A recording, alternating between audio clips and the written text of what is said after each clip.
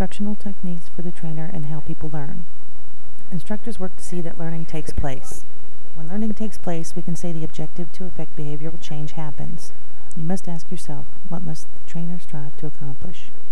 Education has three distinct purposes: the discovery of knowledge, the dissemination of existing knowledge, and the translation of facts and knowledge into practical application of action on part of the student.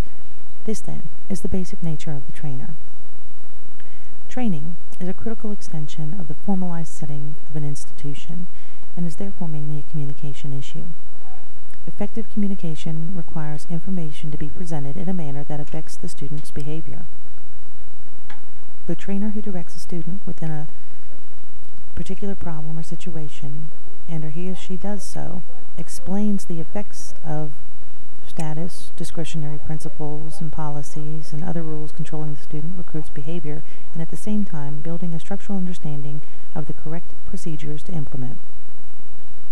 If properly presented and explained, after the conclusion of a situation on the basis of all attending circumstances known to the student, this will lead to effective learning. Learning may be said to have occurred when a student's actions and behavior are governed by all relevant information known to him or her at the time. Consequently, an instructor must be sensitive and knowledgeable about the factors that are involved in and affect the development of this learning.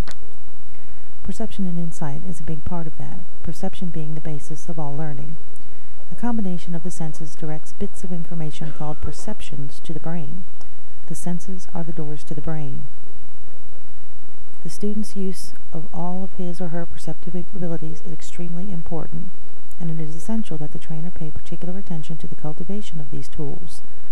Perceptions result when people give meaning to the sights and sounds that come their way. People base their actions on the way they believe things to be.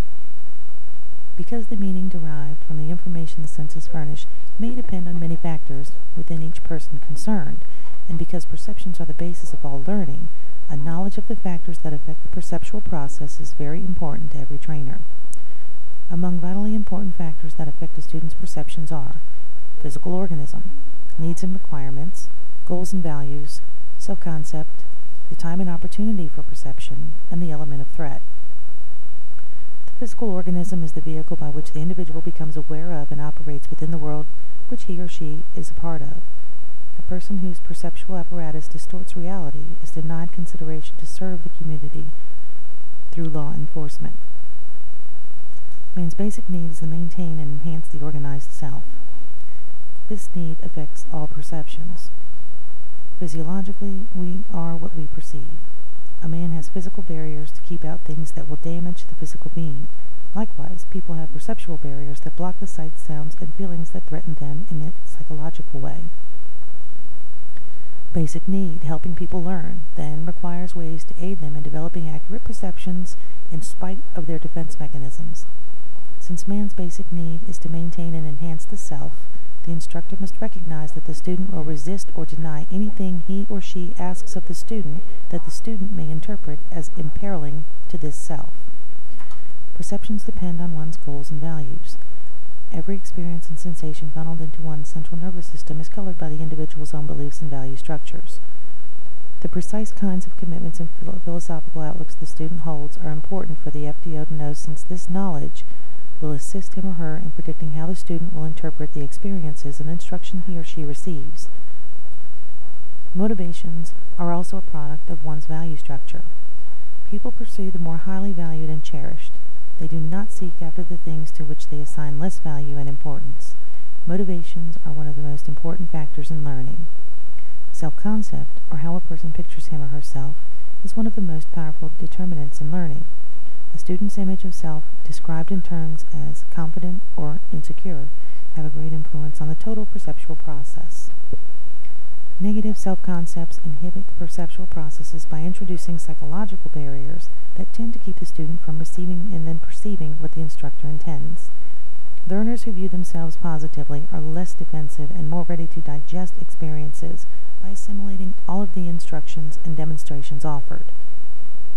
It takes time and opportunity to perceive. The act of learning is dependent on earlier perceptions and on the availability of time to sense and relate this new knowledge to the earlier perceptions. The effectiveness of the use of a properly planned training syllabus is proportional to the consideration it gives to the time and opportunity factor in perception. Threat restricts perception. This fear adversely affects a student's perception by narrowing the perceptual field. Confronted with a threat, the student tends to limit his or her attention to the threatening object or condition he or she has recognized. Fright reduces the field of vision, and he or she focuses all perceptual faculties on whatever has generated fear. Learning is a psychological process, not a logical one. Trying to frighten students by threatening them with unsatisfactory reports or reprisals may make sense logically, but it is not effective psychologically. If the learning situation ever seems overwhelming, the student feels unable to handle all of the factors involved, and a threat exists. Insights involve the grouping of perceptions into meaningful wholes. It is essential to keep each student constantly receptive to new experiences and to work to help him or her realize the way that each separate piece relates to the total pattern of the task. Motivation is another major factor in getting students to learn. Motivation is probably the dominant force that governs the student's progress and ability to learn. Motivations may be tangible or intangible. They may be positive or negative. They may be subtle and difficult to identify, or they may be obvious. Negative motivations may engender fears, and the student may perceive them as threats. They are not as effective in promoting efficient learning as our positive motivations. The promise or achievement of rewards provide the positive motivations. The rewards may be personal or social. They may involve financial gain, satisfaction of the self-concept, or public recognition. Some motivations that the instructor can use to their advantage include the desire for personal gain, the desire for personal comfort or security, the desire for group approval, and the achievement of a favorable self-image or sense of achievement. Negative motivations in the form of reproof and threats should be avoided with all but the most overconfident and impulsive students. Slumps in learning are often due to slumps in motivation. The instructor must tailor teaching to maintaining the highest possible level of motivation and should be alert to detect and counter relapses in motivation that originate outside. Obstacles to learning are numerous and varied. They may range from disinterest and distractions to complete mental blocks and may originate from such different sources as a student's family troubles or his or her misconceptions based on previous instructions.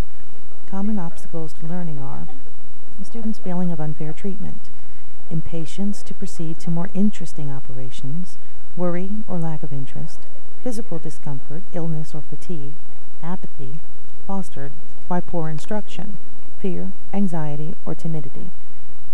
Learning by developing perceptions and combining them into insights is a process of forming performance habits and transferring the habits formed in one task to the performance of more complicated subsequent tasks.